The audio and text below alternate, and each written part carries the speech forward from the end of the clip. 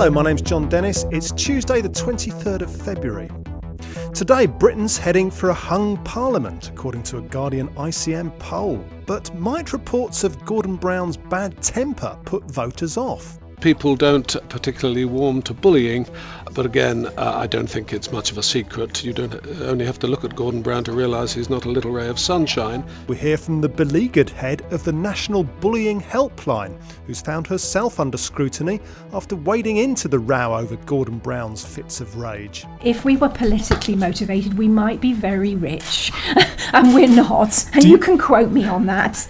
Also today, MPs call for NHS funding to be withdrawn from homeopathy. They have found to their satisfaction that it doesn't work, it doesn't do anything, that it's no better than a placebo. The only effect it has, in fact, is a placebo effect. And at London Fashion Week, designer Betty Jackson talks to us.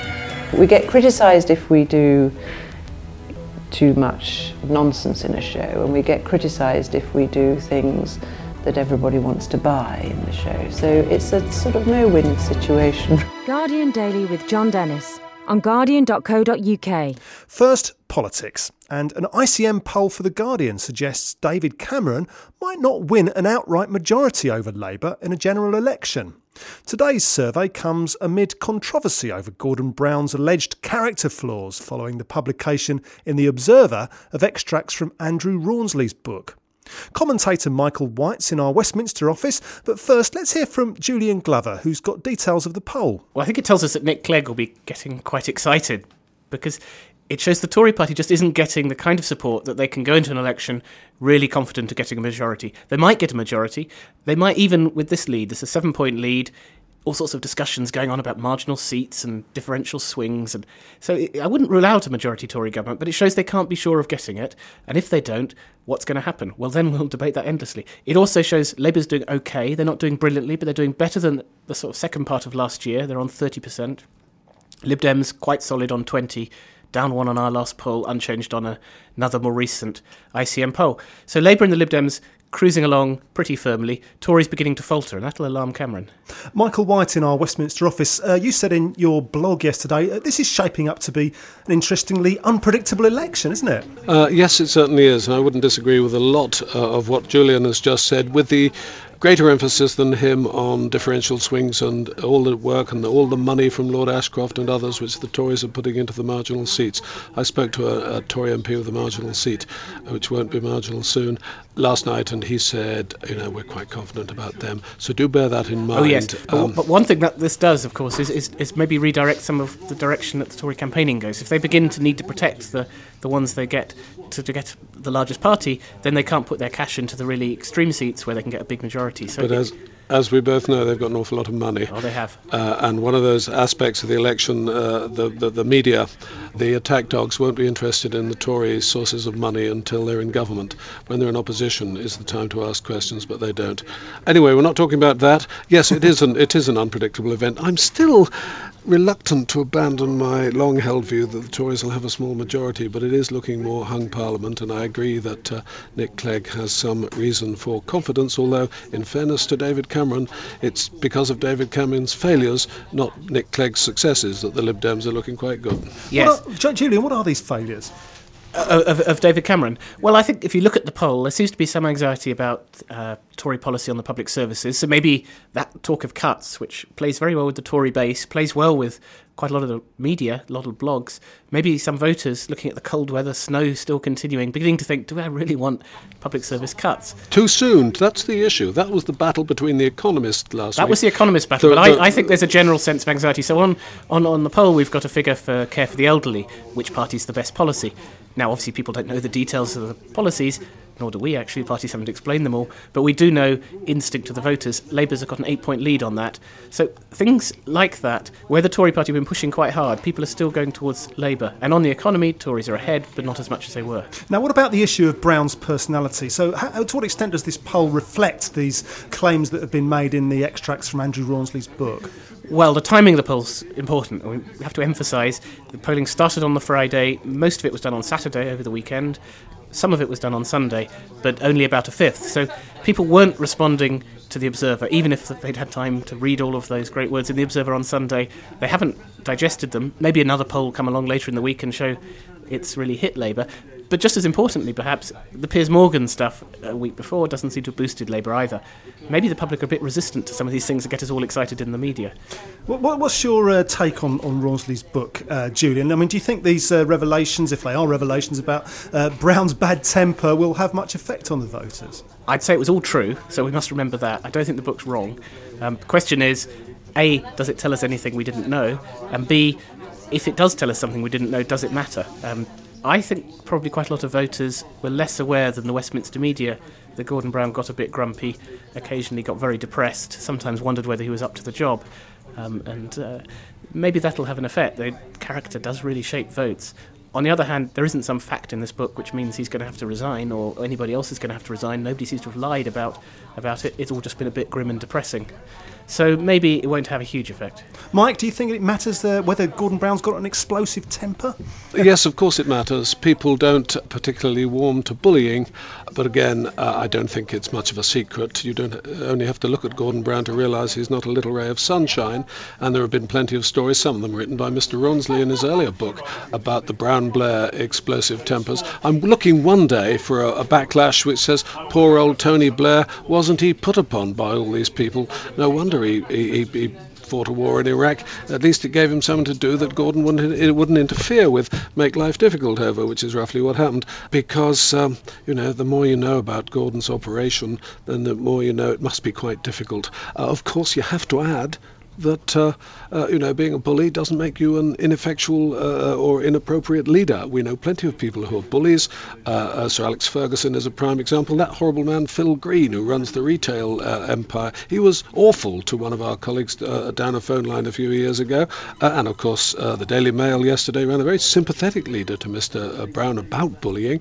And hardly a surprise, really, because the editor of the Daily Mail, Paul Dacre's a great fan of Gordon's, despite everything. They're fellow provincial Puritans, thinks Mr. Dacre, and of course Mr. Dacre is Fleet Street's most famous bully. Yes, and Rawlsley's book describes Brown and Dacre going to Shakespeare together. It's a horrible thought, isn't it? Let's assume they went to see Macbeth or Richard III. I think it might have been Hamlet, actually.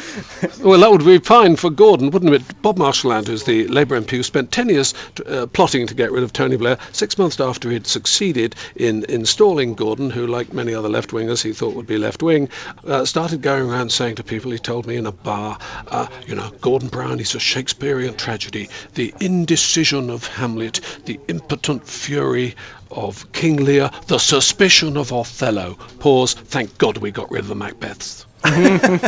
Mike White in Westminster, Julian Glover, many thanks.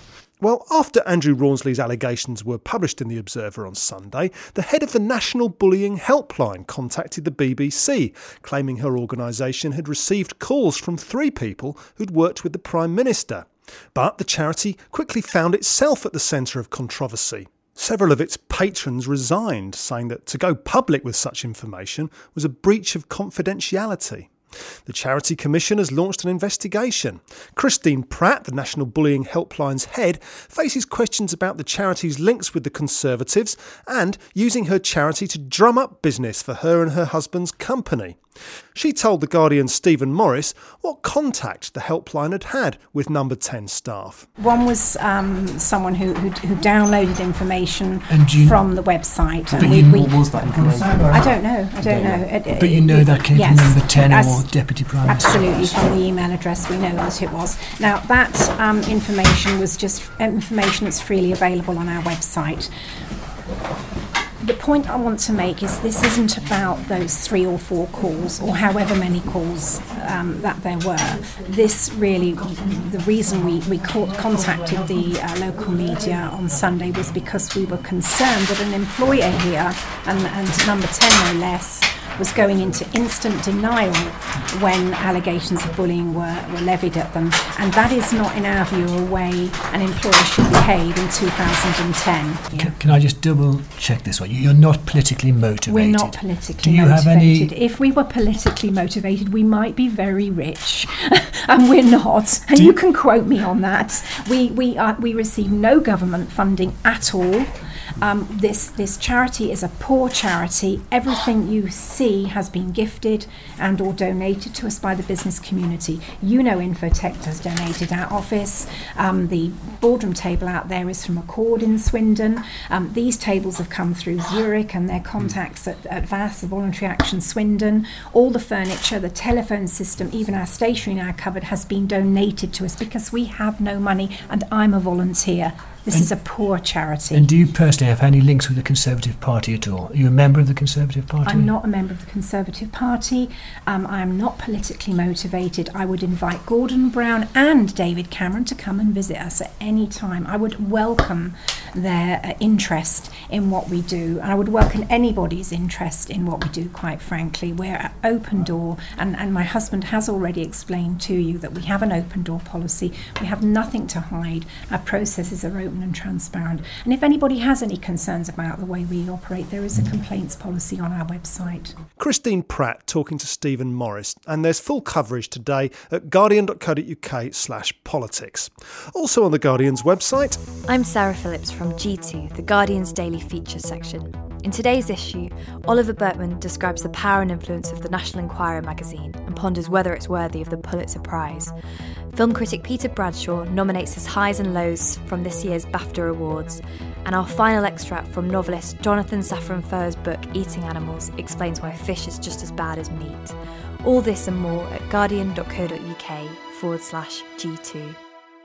A committee of MPs says homeopathic medicine shouldn't be funded on the NHS. The Commons Science and Technology Committee says there's no evidence that the drugs work better than a placebo, and the makers of homeopathic products shouldn't be allowed to make medical claims on their labels. Our health editor is Sarah Bosley.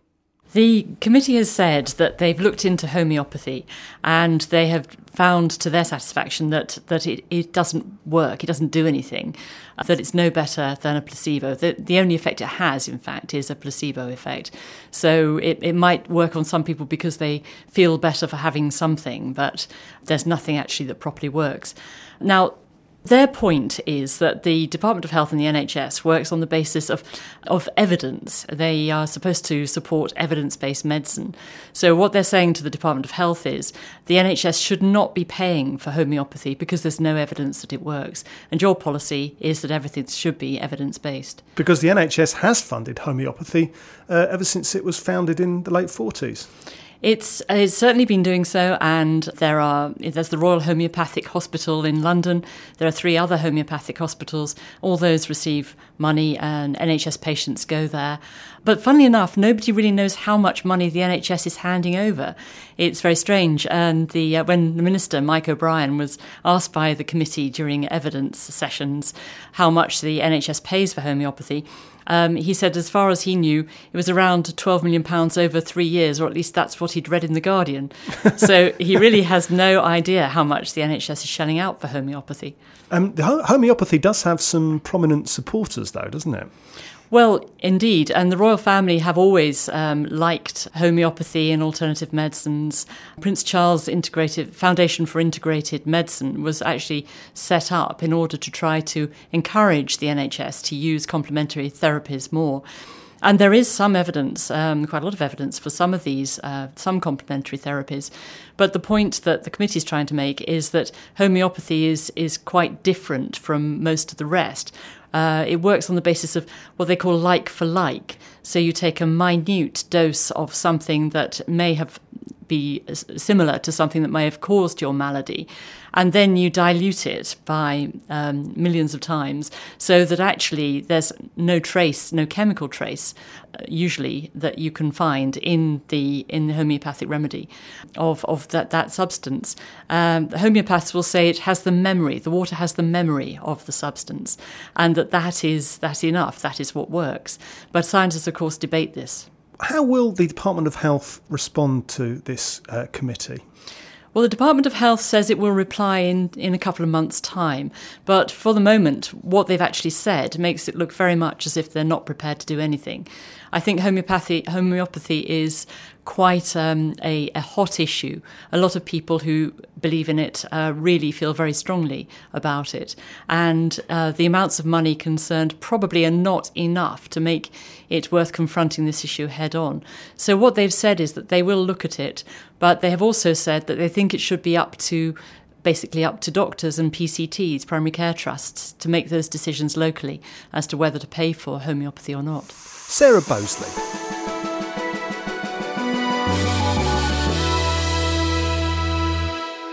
Betty Jackson is in many ways the grand dame of London Fashion Week. What she describes as her easy designs appeal to a wide range of people. But she told The Guardian's fashion editor Jess Cartner-Morley she doesn't enjoy being the focus of attention. It's so stressful. It's so stressful because it's not me that does it. You know, there's an awful lot of people who are involved in this to make this show happen. And I feel a bit of a cheat that it's actually focused on me, really. So I hate that too. I just hate it. We always decide on colour first. The colour palette comes first. And we put that, and I'm quite rigid about that, we put that down on paper so that it's a sort of Bible and a reference point, and we can't stray. This collection, I think, is a bit darker, it's a bit stronger. It's more severe lines and a bit more uncompromising, I think. We were looking east, I think. Not really Moroccan, we wanted to take it a bit out of Europe, really. And so that was the frightening bit, because women wear robes and burqas, which we didn't want to do, obviously, but there's sort of wonderful folds and neck details and shapes, and gradually it all came together. When we start a collection, I don't ever like to panic about what's going to sell. Of course, you know, realistically, we are still alive, and that's because we still sell clothes, so that has to be in the equation.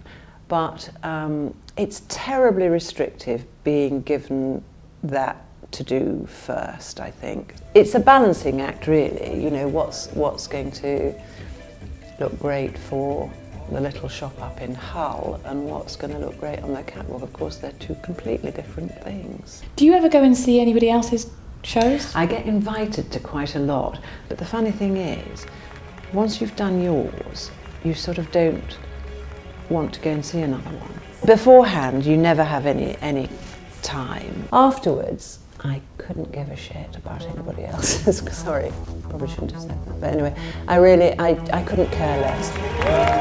Betty Jackson talking to Jess Cartner-Morley, and you can see some of Betty Jackson's designs at guardian.co.uk/video. Phil Maynard was the producer of today's edition of Guardian Daily. My name's Jon Dennis. Thanks for listening.